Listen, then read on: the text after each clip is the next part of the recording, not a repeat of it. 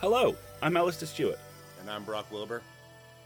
And you're listening to Caring Into the Void, the podcast where we get together, tell each other about a weird or dark story we've heard, and then try and find the silver lining or flip it into something that, while possibly not positive, will at least be productive. Hello, Brock. How are you? Pay no attention to the outside world. None. No attention, Brock. None. How are you? This is the only way I knew how to start this one, was to be like there was, for neither of our countries, a good reason to be near any form of screen this week, because nothing good coming down that pipeline, no feel-good vibes. So what I did a lot of this week is, the first time in quite some time, just going to parks. Oh, dude. Not having a plan, not having a book, just going to parks and taking the dog who's having a good time. My new associate editor at work, Castor, she plays in a queer kickball league. So we took the dog out to go cheer on Team Purple. And I was like, kickball, that's like baseball, right? And my wife was like, yeah, it's the same rules, except they can also like pick up the ball and sometimes throw it. It was like, cool. So this isn't like soccer where I'm going to spend the next 2 years having to constantly Google and being like, I thought I understood, but now I don't get it. Anyway, we set up shop. We got some folding chairs. We got the dog. We got a couple of coffees. We're like, good morning. Here we go. Let's do a whole day of queer kickball cheering on. And purple team goes up for the first inning. And the green team goes up, and green team is made out of nothing but the most attractive gym guys you've ever seen. Just all chiseled folks. And Team Purple is pals that are here to have a good time. And at the end of the second inning, there wasn't a scoreboard, so I wasn't fully sure what was happening, but I knew that green had done a lot more running around the bases than purple had done. All the teams got into the middle of the field and had a huddle. And apparently, green was up 16-0 at the end of the second inning, and they were like, "So, guys, do you want to just call it, or like, do you want to play the whole rest of the 9 innings, like, for fun?" And Team Purple was like, "Who exactly is having fun here? Who wants to keep doing that?" So they broke from the huddle. Again, my wife and I did not understand what was happening here. So they broke from the huddle, and then they go back out on the field, and they start third inning, and all of a sudden, both teams are made up of equally purple people and green people. And I was like, so wait, what? Sorry, we just remixed the teams and we're moving on with the game. I am unlearning kickball in the moment. I thought I had my finger on this, and now something I've never seen in sports has happened. And basically they just decided, like, hey, what if we just split off into two teams, and if we're going to have fun, like, it can all be in competition with each other and against each other. And everyone was like, you know what? That actually does sound like fun. So it took a couple innings for somebody to explain to me what had just happened. I was like, I don't know who I'm cheering for. Castor, whatever team it is that you're on. And then she got a big kick and like got on base. And then they were like, yeah, you know what? I think we should call it now. So a couple of innings of fun, wild fun, but like park time, park life. All I have is the song Park Life stuck in my head now, because that's the only thing I have to associate with parks. So, yeah, parks, the outdoors, no phone. That genuinely sounds fantastic. And also, I'm kind of amazed that that "would you like to stop" moment, which in certain other contexts with cricket, which is the sport which I know it from, is basically the polite English version of asking, would you like to stop hitting yourself? We have those laws for like children's baseball in America where, like, if you're up by 10, you're just like, okay, you call it, you let everyone go home, don't embarrass anybody else. I'd never seen it happen amongst drunk adults, so like that was great for me. I'm genuinely very touched by the fact that kickball has this connective tissue with cricket, because cricket is polite war. It takes 2 to 3 days, and if you lose, then you still regain the moral victory if you put on the best food for the visiting team. Oh, that's perfect. Seriously, I've been told this straight-facedly by county cricket players, that, if you lose, as long as you do really good cake, they'll be like, oh, that was really good cake, and we beat them, but now we feel slightly bad about it. And they're like, yeah, you do. Have a safe trip. Call us when you get home. Bye. Because that's how parts of this country work. You guys are so good at eating your passive aggression, and I appreciate that for you as a people. Well, I think the best possible expression of that I heard recently, there was an episode of Last Week Tonight that touched on the Good Friday Agreement over here and how the latest bumblefuck in charge is in the process of destroying it. And John Oliver did this beautiful, very delicate thing where he talked about it for a couple of minutes and then went, of course, Ireland has a very long history of having trouble with England, and that is the last I will say about the subject, because I sound like this. Yeah, it was a great line. And just that willingness to go, yeah, okay, best not. It is one of the parts of our national character that I do actually enjoy, and I don't enjoy a lot of it, but that bit I certainly enjoy. Now, I'm really glad you found some park space, dude. That sounds excellent. I may well be doing that after we're done recording today. Both my partner and I have had about 4 months of quite intensive stuff, and it's all starting to fade off a little bit, but we're both still in that kind of phase, so we think we probably need to get out of the house. That and the fact that as we record this, next weekend is the "That's right, bitches, one is still not dead" Platinum Jubilee weekend for the Queen. Wonderful. Or, as I'm increasingly suspicious, the hologram of the Queen that has been roaming around for some time. And we are not leaving the fucking house for 4 days, because there are two things which drive this tiny little island absolutely buck wild. One is us almost winning the Eurovision Song Contest, which has happened, or almost doing quite well in sport, which has happened. And the other is, hooray, a royal is alive and old, or, oh no, a royal is dead, which is basically two sides of the same coin. I may actually end up talking about this in a future episode, but if you're unfamiliar with it, Google the code word "London Bridge has fallen," which is somehow not a Gerard Butler action movie, but is actually the code for when the Queen dies. And when that is the case, this country is going to close for a fortnight. Literally close for a fortnight. There will be nothing on television other than "Wasn't it great when we had the Queen, who is dead now, and we are all sad" programming for 14 days. Oh no. Oh yeah. Oh no. I have the complete Twilight Zone, the complete Night Gallery, and the complete Press Gang on Blu-ray. I feel like this is the nerd equivalent of bottled water and Snickers for this exact eventuality.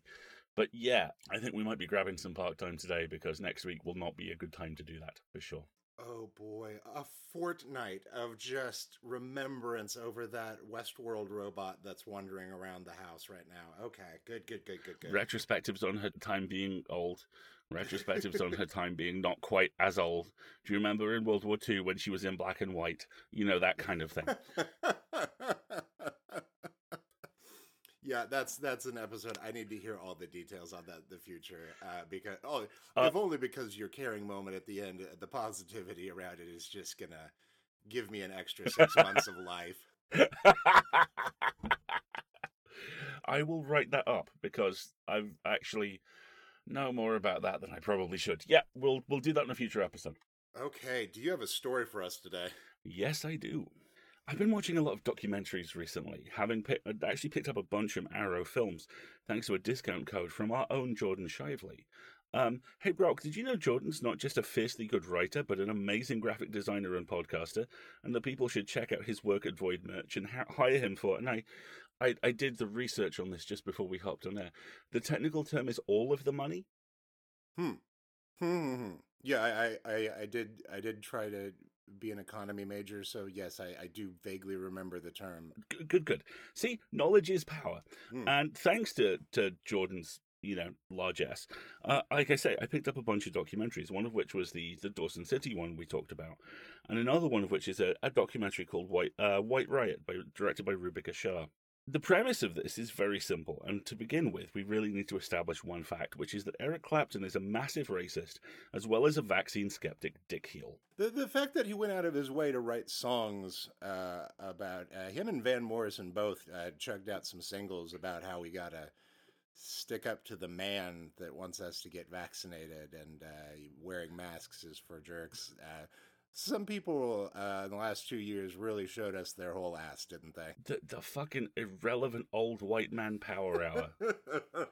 Hello, I'm Van Morrison. Would you like to hear one of my 25 new songs? That's a threat, sir. That is not a promise. That's a threat even without the politics. Like that's too much Morrison. Stop me or I'll harmonica again, But yeah, Clapton. Turns out, massive fucking racist. In the 1970s, the UK actually sucked even harder than it already does. The far right hadn't yet learnt that if they mussed up their hair and said, gosh, a lot of fuck-witted left-wing TV producers would book them so we could laugh at them, or as it turns out, normalise them. Instead, the far right were big angry lads who talked openly about kicking the shit out of people who weren't from here, but who, odds are, went to school with the people they were wanting to kick the shit out of. Basically, fascism was the new white. Bowie experimented with it, although he would spend the rest of his life working that off very loudly and very successfully. Rod Stewart, proving conclusively we did not want his body and did not think he was sexy, supported the far right, and renowned blues guitarist Eric Clapton stopped a concert to tell all the non-white people in the audience to go home. History does not record if his hands exploded from the just colossal spike of irony this presumably generated, but regrettably it seems unlikely. Anyway, when Clapton did this, justifiably, people got angry. And remember, this is the 70s, so this is pre-internet. So somehow this went viral anyway. And when they got angry, these people did what a lot of Brits always do, which is, and I swear this is true, they wrote a strongly worded letter. Oh, no. Oh, yeah. An avant-garde theatre group led by a photographer called Red Saunders, who is this large avuncular counterculture Santa Claus, along with friends Kate Webb, Roger Huddle, Joe Refford, Pete Bruno, and others, wrote to the New Musical Express, complaining about this awful toxic bullshit that Clapton had spewed. The PS on this, the kiss-off for it, this is a direct quote, is, P.S. Who shot the sheriff, Eric? It sure as hell wasn't you. Now, some context. This is the 1970s. We're just at the point where punk is about to crest. You know, all the safety pins glinting in the sun at the top of the wave. And I'm kind of obsessed with this letter because it is this delicious crossover between full-on, dear sir, I wish to complain, yours sincerely, style bullshit meaningless English correspondence, and full-on, all-out punk. The way I found myself thinking of it is that PS is absolutely the parent of the fuck you, I won't do what you tell me refrain from Rage Against the Machine. And I find it really sweet and kind of endearing. And it worked because basically the letter was printed and this Red and his friends realized that, to borrow the best line The Expanse wrote, they were the adult in the room. So they put together an organization called Rock Against Racism. This, by the way, was in August 1976. Over the next 2 years, they did huge amounts of stuff. There were gigs, there was deprogramming of skinheads. It was essentially punk diplomacy. There was occasionally money. They put out a zine called Temporary Hoardings until the money ran out. And then when the money came back in, they put out another issue. And it was full of stuff like interviews and kind of here is how you organize in your area, here are things you can say which will kind of de-radicalize situations, all this kind of stuff. And there's this moment in the documentary where I think it's Kate Webb who was in charge of the mailbox initially. And she said, we kept getting these letters from kids saying, I'm really worried about racism in my school. And I've heard about Rock Against Racism. What events do you have in my area? And these kids were in the middle of, Podunk Shire in the UK. They were in tiny little towns. Nothing was going on. Right. So what they would do is write back and go, thank you so much for getting in contact. We're really sorry. We don't have anyone in your area. So you are now the head of the Podunk Shire chapter of Rock Against Racism. So if you wrote in, you were recruited. And they would basically use these kids to send them literature, do whatever they could do to spread the word. And they created this artisanal kind of DIY web of activism and journalism. And it kind of worked. I mean, the movie follows 2 years. It goes from 1976 through to the end of about 1978. And by that point, they were getting pretty regular press. They had successfully taken the edge off a couple of quite serious National Front events. They were working with the Anti-Nationalism League. They were putting together some really interesting, really good gigs, which had stuff like reggae and steel bands on next to punk bands. And there's a really interesting piece in there where they talk about, there's a very, very successful punk act in the UK at that time called Sham 69. And the thing which defined Sham 69 was basically their remarkable sympathy for the English blue collar. So, these were lads who had come up from the most working class of working class areas.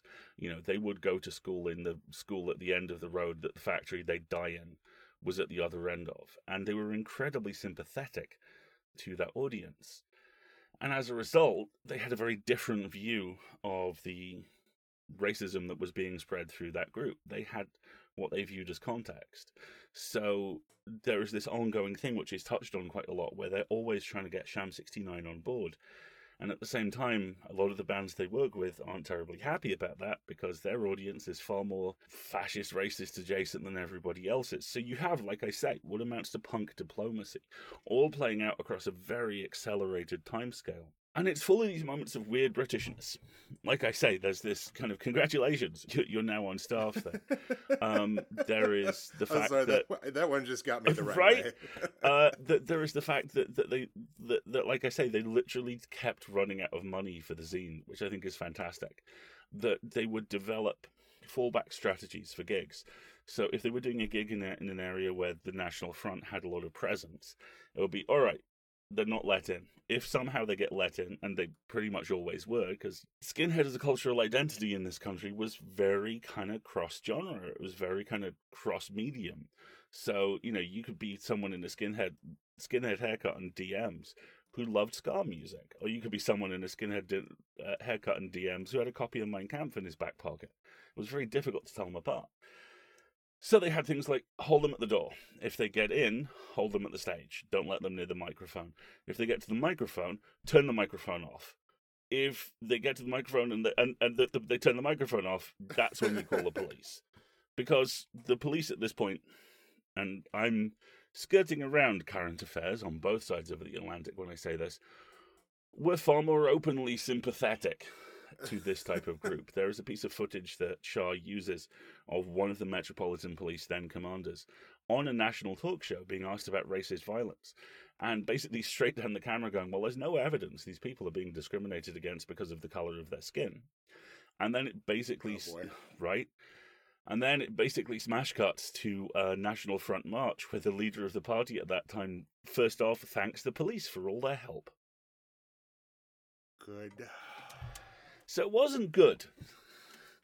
None of this was good. And yet, in the middle of all of this, Rock Against Racism persevere. And they get to the point where they decide to run what amounts to this huge, huge festival in a National Front hotspot. So the idea is that they're going to march this group of people from Trafalgar Square to London's East End for an open-air concert at Victoria Park in Hackney.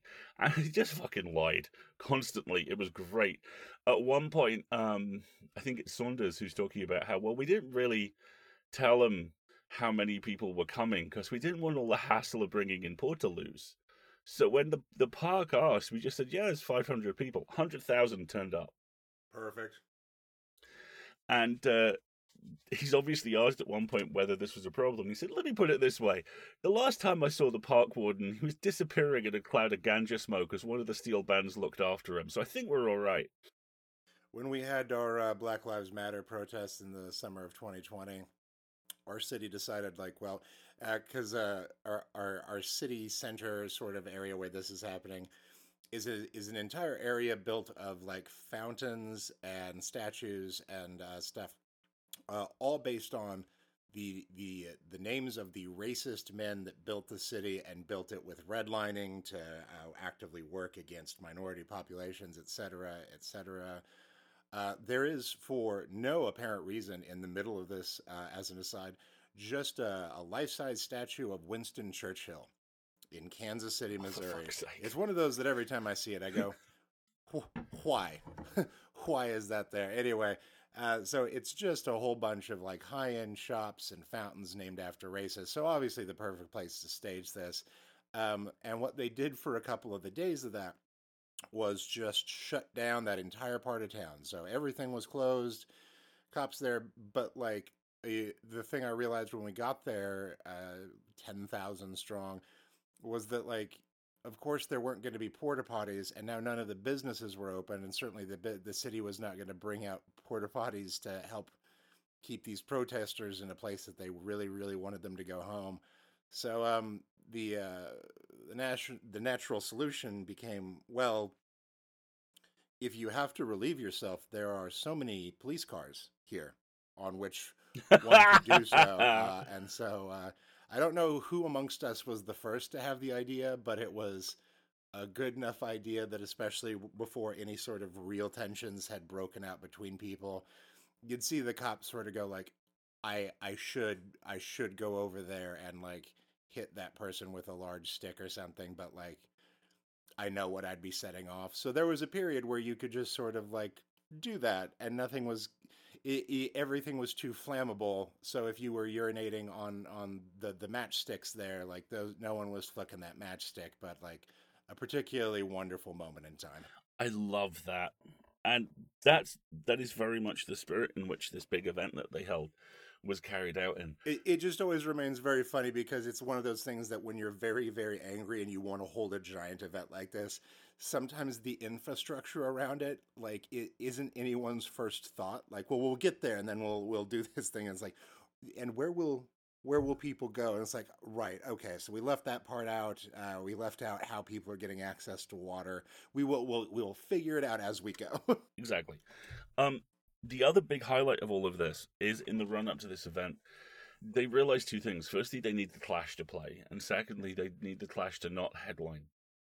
So you have this whole thing where they're figuring out how to politely tell the Clash they are not going on last. And this is all intercut with an interview with a band member who's quite cheerfully going, yeah, we messed with them a little bit. And apparently the Clash would turn the lights on and off in the rehearsal studio. And there are these hilarious photos of them protesting outside the National Front offices. And it is like watching Elvis hold up a sign outside an NRA meeting. The cognitive dissonance is extraordinary. Because you have these just absolute icons of punk rock counterculture holding up signs which basically boil down to, why can't you be nicer to people, you fucks? and it really works. My big take home from all of this, though, is that fundamentally this is a blueprint. It is an example of a thing which I've had to struggle to reach an awful lot this week, which is belief that anything in my culture, it works. Anything which is designed to help people works. And a lot of the time, and this has actually been touched on in a lot of the stuff I've interacted with this week. I watched the Adam Conover Netflix show, The G Word, which also plays in very similar spaces. A lot of the time, it doesn't. And, we don't really have the time, and we're not quite the show to get into the fact that government is designed to help certain people and help them by using others as fuel. But it is. And White Riot, and even the circumstances of the song it's named for and how this became kind of a tug of war between two wildly ideologically opposed political groups. White Riot tells you that it can be done, that if you see something that's bad, if you see an injustice, and God knows there's enough of those to fucking see right now, you can do something about it.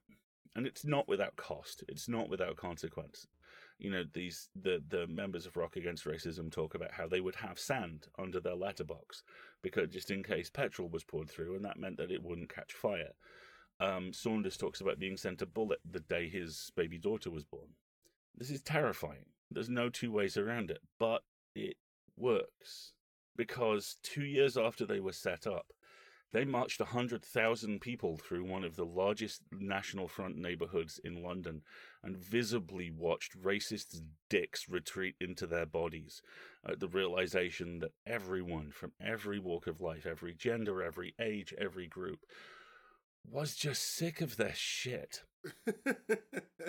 And it all started with a strongly worded letter. And again, I don't want to go into detail about all the shit that's happened this week as we've been recording, but I needed to remember that this week, and I'm really glad I did. Oh boy, do you have a caring to go with this story? Yes, I do. You need to be angrier about everything, because there is not a single support structure on either side of the Atlantic that is where it needs to be, and absolutely none of them have the will to change that. You need to be angrier. But here's the thing. All wideband anger does is exhaust you and enable them to put you in the angry file. So, like my friend Shep says, it's not that you aren't needed in the fight. We're all needed in the fight, but we're all needed in one fight. Pick something you care about. Get knowledgeable, get passionate, communicate, and absolutely hold the door open for others.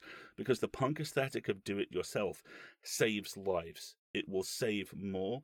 And the key to it, the key to changing the future to what we need, is doing it yourself together. Write a strongly worded letter. Start some shit. Find the good trouble. Thank you. I think I needed to hear that individually. Yes.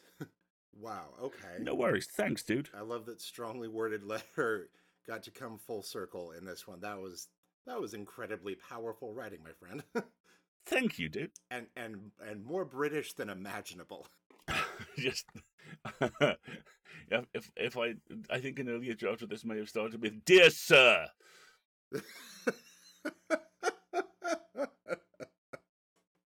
As your constituent. Yeah. Oh my God. Okay. What do you have for us this week, Brock? Well, I'm gonna send you a photo here, and you just tell me what you think. What you think you're looking at here. I love that you do visual aids. I love this. Oh, we're talking about one of my favorite places on Earth. This is fucked up. Brilliant. Oh, fantastic. Then here we are, ladies and gentlemen. We are coming to the gates of hell. The gates of hell. That's what this thing is called. It is a gigantic sinkhole. It's 230 feet wide in Turkmenistan. It's about 150 miles north of the country's capital. And it is just, it looks like where the asteroid landed that destroyed the dinosaurs, if it was still on fire today. It's just this gigantic, huge pit that's just constantly on fire and has been for decades. So basically the story behind it is that like the Soviets were in the area at the time they were drilling, back when the Soviets controlled absolutely everything everywhere. Anyway, they're drilling and this whole area sort of caves in. There's this giant crater and they're like, oh, there's like a bunch of like really valuable stuff down there, especially because it goes so deep. There's a lot of things that they're like looking at it from the edge and they're like, I want that thing. Oh, we should get that thing. If there's a bunch more of that, I would love that. But there's also a lot of natural gas that's coming up from this pit. So they're like, here's the thing. What we're going to do, follow me on this, we're going to light it on fire. And what it's going to do is that fire is going to burn it out. A couple of days tops, that gas will have burned out all the way down, and then we can get in there and get that dirty treasure, whatever it is down there, that ore or what have you that we think we really need. So they lit it on fire, and that was in 1971, and it has not stopped burning to this day. It is just constantly engulfed in flames. So the photo of it looks like you're looking at like a place on Tatooine, and like a point where like a Death Star laser has really, it feels like I'm looking at Alderaan right now. That's what I'm sort of getting at. So it's become the sort of thing that like their president in his 16-year term has multiple times really, really tried to get people to come together, like scientists, to be like, time to close it up. And it has not been made better. In fact, they kind of might have made it worse. So they gave up in the mid tens, and they just sort of made it into a tourist trap. They're like, we're not going to stop this. So they're like, do you guys want to go there? So now, so many people per year go out there just to like take selfies with the gate of hell, which I find just an exceptional decision on everyone's part. Oh my God. So the president has put out a call now in 2022 where he's like, all right, enough of that, enough. I am looking for scientists anywhere in the world. We will pay whatever it takes. This needs to be done. But also, because it's one of their like biggest like attention drawing things, in 2019 it was rumored that their president had died, and so to assuage those rumors, he got in a rally car and did donuts around it while filming himself to prove that he was still alive, and the country fucking way was pretty cool. Like, so this is where you go to prove that you've not gone to hell yet. Like, nope, this is me doing donuts at the gates of hell. So I'm not sure why he wants to get rid of it. There's not a lot of other great tourism opportunities. Anyway, like there's headlines running around the country, around the world right now that are like, oh, is it going to be sealed? It's set to be sealed. Like we're going to seal it.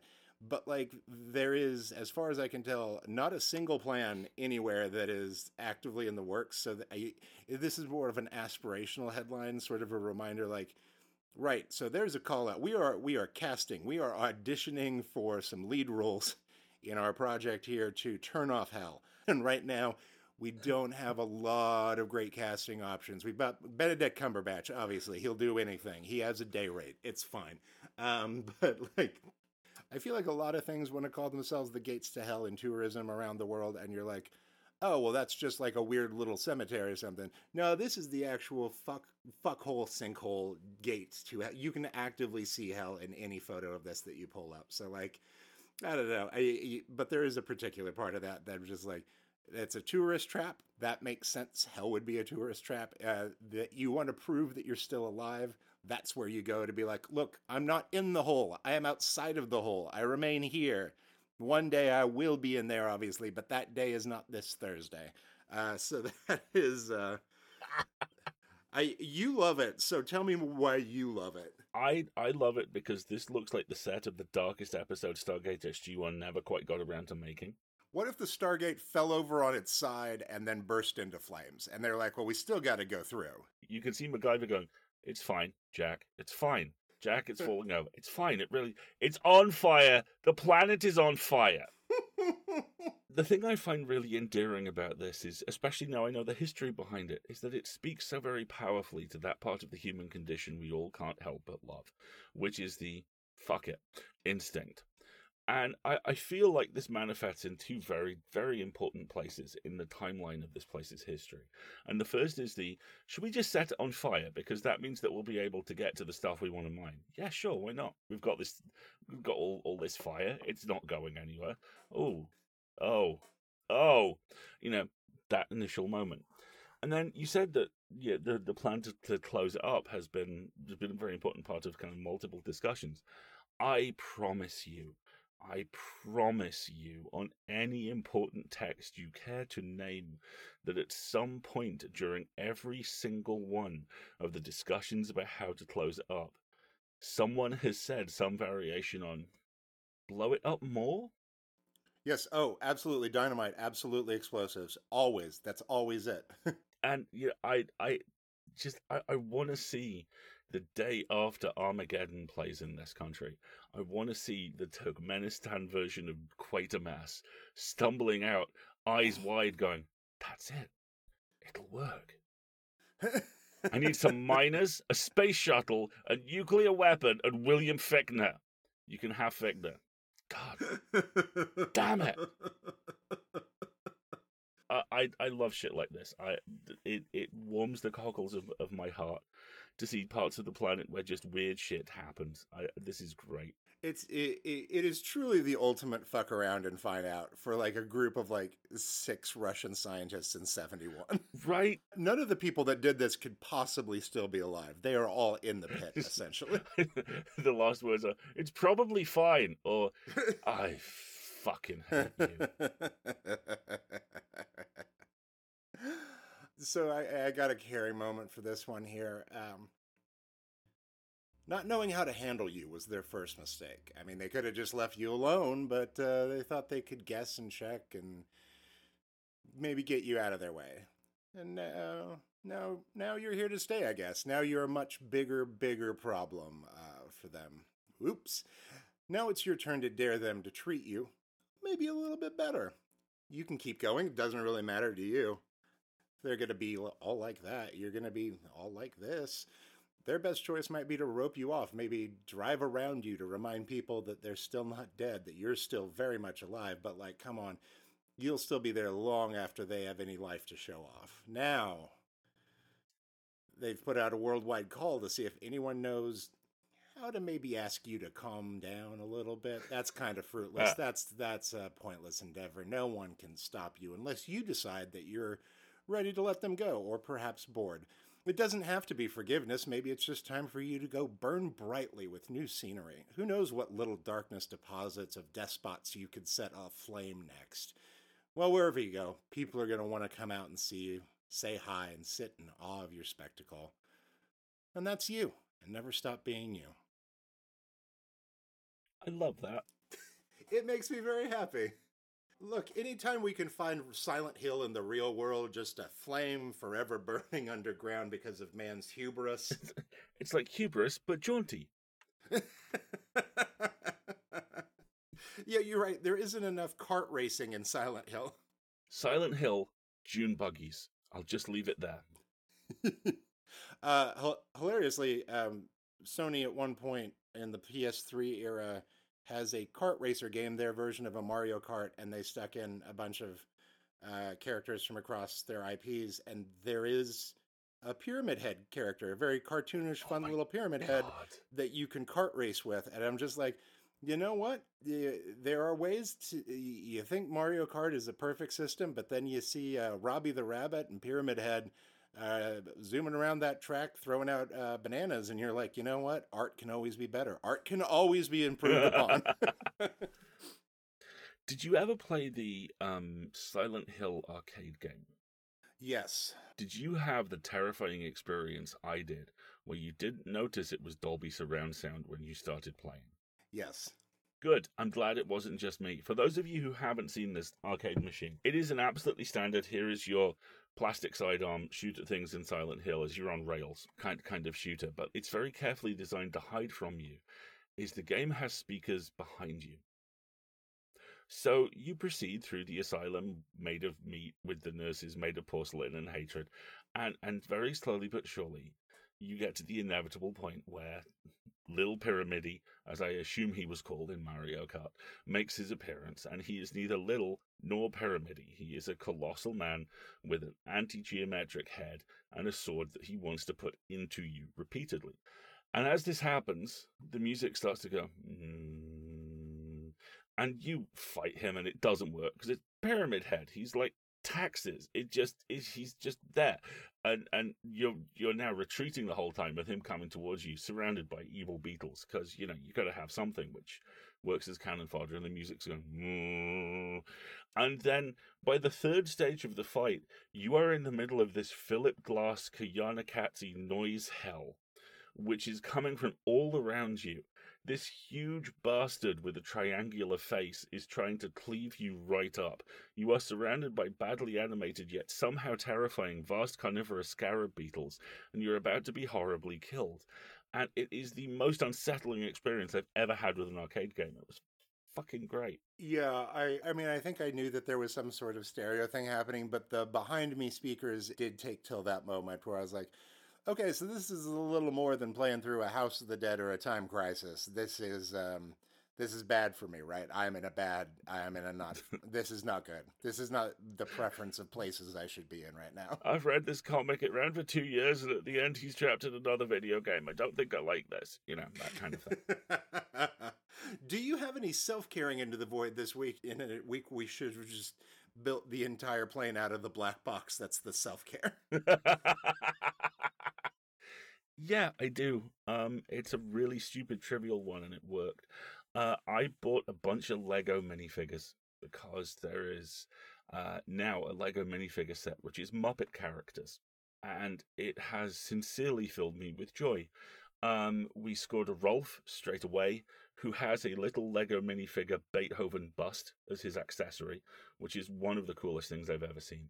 And we were also able to get Statler and Waldorf, who look fantastic. But the breakout of it is my patron saint, is Fozzie. And it's not just that he's a great Fozzie figure. He is. It's that, as someone pointed out, he comes with two props, one of which is a mic stand, the other one of which is a banana. And the banana fits in his ear. Oh my God. Oh my God. So the base of the microphone I have in the office, as opposed to the cupboard where I'm talking to you now, has two things attached to it. It has a little Ludens, which is the Kahima Productions weird skull-faced astronaut knight guy, because I play a lot of Death Stranding and I like the design. So he's hanging off one side. And then in the base of the microphone, there is Fozzie. And every time I look at the base of that microphone, I feel like if you needed to take a photo of me to understand me, that gets you about 85%.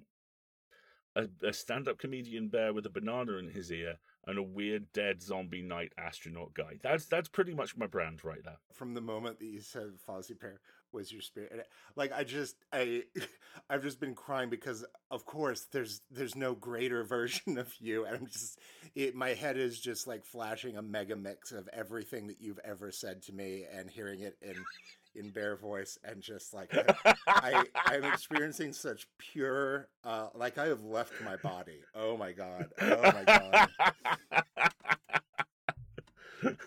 How about you? So I went to a Sea Witch formal event last weekend. You know, a pretty normal weekend for the Midwest in America. It was the event that was the release of a local person who works in fashion and design. She made a stop motion horror film that she spent the last 3 years working on, and it was the premiere of Oh my god. I don't know how somebody in your early 20s that is that pretty and that much in the fashion world makes the most body horror. It's a simply incredible film, and like we're going to premiere it at our publication as soon as it gets through the rest of the festival circuit. But in premiere, and again for a 10-minute film, there was an event held at a warehouse in the northern part of town, where for 2.5 hours there was an immersive theater experience, which is a small trigger in our house because my wife went to grad school to study immersive theater, and so she goes into all immersive theater situations either being like, this is really good, or here is why everything around us is awful, and has a very unpleasant time. So I'm always just like wary of when that word is used, because a lot of people can try to throw it out and it just means, I don't know, people are in costumes. Yeah, of course. That was not this. This was a thing where everyone dressed Sea Witch formal. No one showed up to this without an over-the-top costume, which for a couple of hundred people in the Midwest, I would normally even be that guy like, I don't know, I had jeans on, it's fine, I'm here, no one cares. And then we interacted with a variety of sprints, spirits, and demons. There was a map that was handed out to us that had some vague clues on how we should handle some of these demons. And also, we were given pouches full of magic pellets that glow to give to them by way of payment. And sometimes somebody in my friend group would be talking to them, and all of a sudden somebody would run up from the side and take a black marker and run it over their hand and say, "You're dead now." One of the most incredible things I've ever been to, because I barely understood the rules, but I'm the only one in my group to have made it through alive.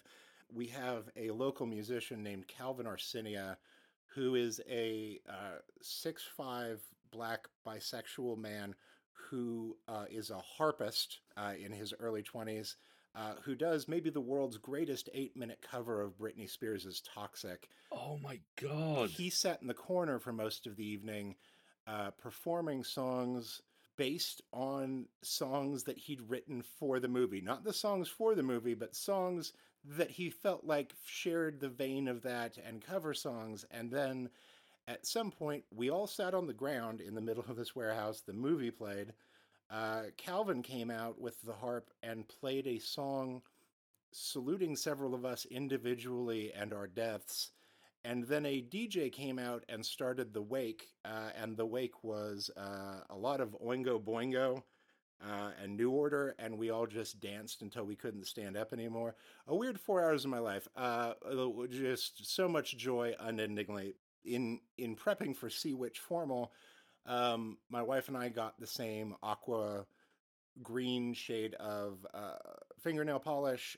We got a matching shade of eyeliner and some other such things. And I used to do a lot of fingernail painting in college and then stopped. I did eyeliner in Los Angeles for like a couple of months and gave up.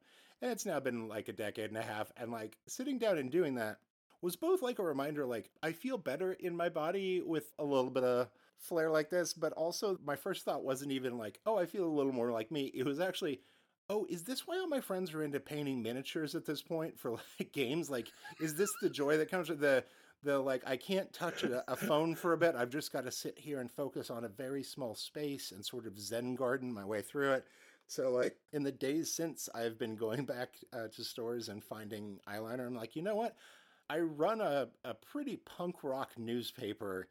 I'm not sure if it's going to be detrimental to the business side of things if a 37-year-old starts just wearing a normal amount of eyeliner and fingernail polish each day. So, like, I don't know, my self care for the week was to be like, you know what? There's something about the last 2.5 years where it's like I literally bought and had tailored for the first time in my life a suit in January of 2020 because I was just starting this job. I was like, I'm going to look like a professional man. I'm going to look like a Hitchcock leading man where my suit fits great even when I'm doing action sequences.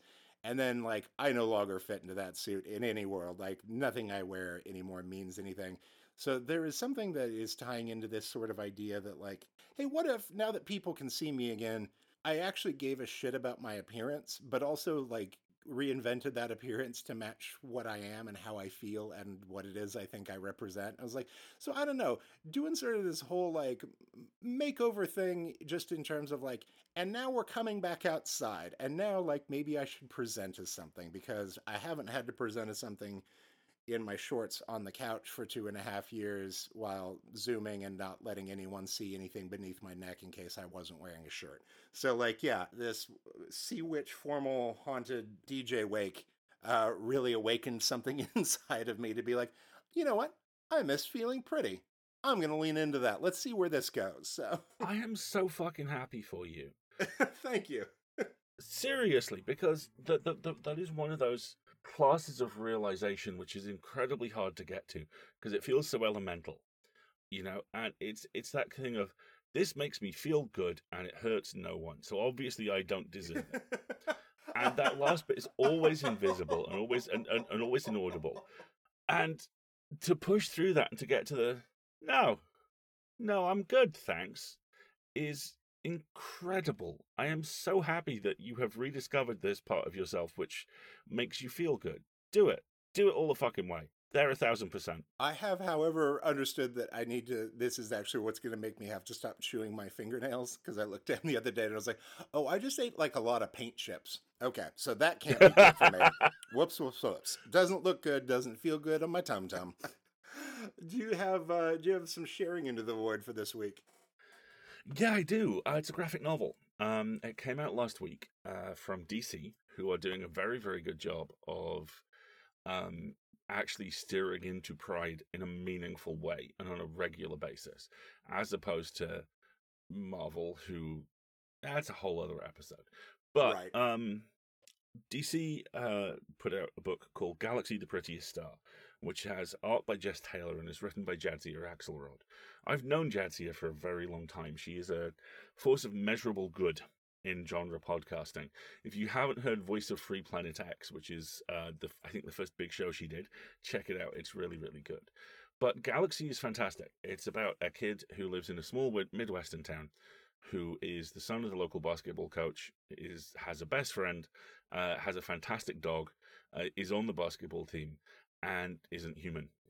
And Okay. he and his family are refugees from an alien planet. And his actual identity is that he's female. He's called Taylor. Her correctly spelt name from her planet is Taelyr, Taelyr. And the book follows Taylor as she meets a new girl in town, falls in love, realizes that her identity is a mask and it's one that is choking her, and what happens when she embraces who she really is. And it would be so easy for this to be either bleak or sappy. It would be so easy for this to steer very, very dark to the point where it was performative, or sappy to the point where, people go, oh, it's okay, we know you're an alien and a female alien now, and we're just good old small town folks, and we accept you. And because Jadzia is a very, very good author, neither of these things happen. The edge of Taylor becoming who she truly is ragged. Everyone reacts to it differently, and all those reactions are complex, and all those reactions play very real. And this is a book where Argus, the dog, who is a corgi, is actually a biomechanical alien from a different planet. You absolutely gotta. That's just baseline. Right? So to have that level of reality and pragmatism to it is really, really good. Also, Jess Taylor's art is unlike anything I've ever seen. The best way to describe it is it's Jack Kirby-esque in that it has that same kind of kinetic freedom to it, but she also absolutely adores the fact that people are weird looking. And I mean, if you've ever read anything by the late great Kyle Baker, one of the kind of very distinguishing features of Baker's work was no one in his books was conventionally handsome, and everyone looked like someone you knew. You know, chins were weird, faces were weird, eyebrows were weird, and Taylor has that, but it's also mixed with this willingness to balance reality and character design with artistic license. And because Jadzia is a very, very good comic creator as well, it's one of those books where the script and the art are in absolute lockstep. I loved it to tiny, tiny pieces, and I would read and watch. I would read anything that these two are involved in. So yeah, Galaxy the Prettiest Star by Jadzia Axelrod and Jess Taylor from DC Comics. Definitely worth checking out. And I suppose this is the point to plug that Finding Batman, written by Kevin Conroy, will also be hitting during this period. Most people know that Kevin Conroy, the voice of Batman the Animated Series and Batman and so many other places across the spectrum of things, came out as gay in 2016 when he was in a play on Broadway, playing a man trying to conceal the fact that he was dying of AIDS. And during a Q&A, just like broke down crying. It was like, I've had to attend the funeral of so many friends and never got to say like what I really thought. So like they gave him his own magazine for Pride in DC this year, which he has penned himself. It's called Finding Batman. So be on the lookout for that one, because that's one that they announced a couple of months ago, and I was like, okay. You don't have to cry. You don't have to cry at the announcement of a thing. Like, that's just good and fine. So, like, it's exactly. Do you have a sharing for us? My sharing is that Dustin McNeil and these folks over at Harker Press, they've put out a couple of these books. Basically what they do is do these gigantic deep dives into various horror series from cinema, where they just try to cover absolutely everything. And so what these wind up being are these 300 to 400 page longs, absolute goddamn tomes that are like, here's every single thing from the history of the Halloween films, or here's everything from the history of Friday the 13th, et cetera, et cetera. I have been like plowing through these. Like I bought them like a year or two ago, and they've sort of been sitting in the corner. And I was like, that's actually just like such a large amount of text. I'm not sure I can dive in. And they're just insane page turners for some reason, even for series that I don't care that much about. Anyway, Dustin has this book in the series from this publisher that's called Slash of the Titans, which is about the decade-plus history of trying to get the Freddy versus Jason film together. And as is the case with a lot of these other books, like it's a real deep dive into all the drafts that other people did and all the different ideas and what went wrong and like all the things that could have been, which for something that like Freddy versus Jason was one of those ideas that like for more than 15 years, like everyone just knew, just like a Batman v Superman, like it's just going to happen someday, and it doesn't even matter if it's good. It's just going to print its own money. But with Freddy versus Jason, they actually were like, really like, we really need a really good script for this, or at least tried to for 8 of the 10 years. But like, it's a long running joke that everyone in Hollywood did a script or a pitch or something for Freddy versus Jason, and the truth is, yes, they did, and it's all sort of contained here, including interviews with everyone around it, and the sheer number of like lunatic ideas that are out there. It all sort of culminates in the fact that once you've seen Freddy versus Jason, you know it's a very, very safe movie that I consider better than most people probably consider it, but it's sort of the end run of hearing from absolutely every lunatic from David S. Goyer on down. At one point, for a brief period, it was supposedly going to go to David Lynch, which now, like, I need to live in the multiverse timeline where there's a David Lynch Freddy versus Jason in 2003. I need that for me to keep going as a human being. So, like, I don't know, these you can find these on Amazon. They're they're pretty dense tomes to take out with you to the bar, but somebody also then knows that you're absolutely not there to speak to anybody because you're about to do an academia level deep dive into something. But I've just plowed through almost all of the books from this publisher in the last couple of weeks and just keep going wow and wow. And also, like, everything in the Halloween book is just like, yeah, John Carpenter did work on this, but without his girlfriend Deborah Hill, none of this exists at all, because she basically wrote the first one almost by herself and, like, made all of his other movies. And you're like, once again, Deborah Hill, the unsung hero of all of 80s and 90s cinema. So I don't know. It's a fun one that I feel like applies to people in our audience that would love a deep dive into all the horror movies they didn't get to see Michael Myers participate in. Wasn't one of the versions of Freddy vs. Jason at one point going to be a courtroom drama? I have not finished the book yet, but I will report back to you if that's the case. I look forward to your thoughts. A friend of mine, Lillian Boyd, runs a fantastic Quixotic podcast called Rank and Vile, which sets off to rate every horror movie ever. I was privileged to talk about modern classic Split Second there a little while ago. Yes. And I'm sure that she brought up that there was a Freddy versus Jason courtroom drama. Also, firstly, those sound great, and I'm about to go spend money on them. All right, why don't you take us out of this one? Thank you so much for listening, folks. This has ever been a delight. Do please check out the back catalogue, because if you liked a blueprint for cultural punk rebellion and the literal burning anus of the world, do we have a back catalogue for you? Please consider leaving a review on whatever podcatcher of choice you are listening to us on. Please consider promoting the show. It's always nice when people hear about our work. And also, I can be followed on Twitter at Alistair Stewart. Brock, where can folks find you? I am at Brock Wilbur, but also check out the journalism we do each and every day of the week at thepitchkc.com.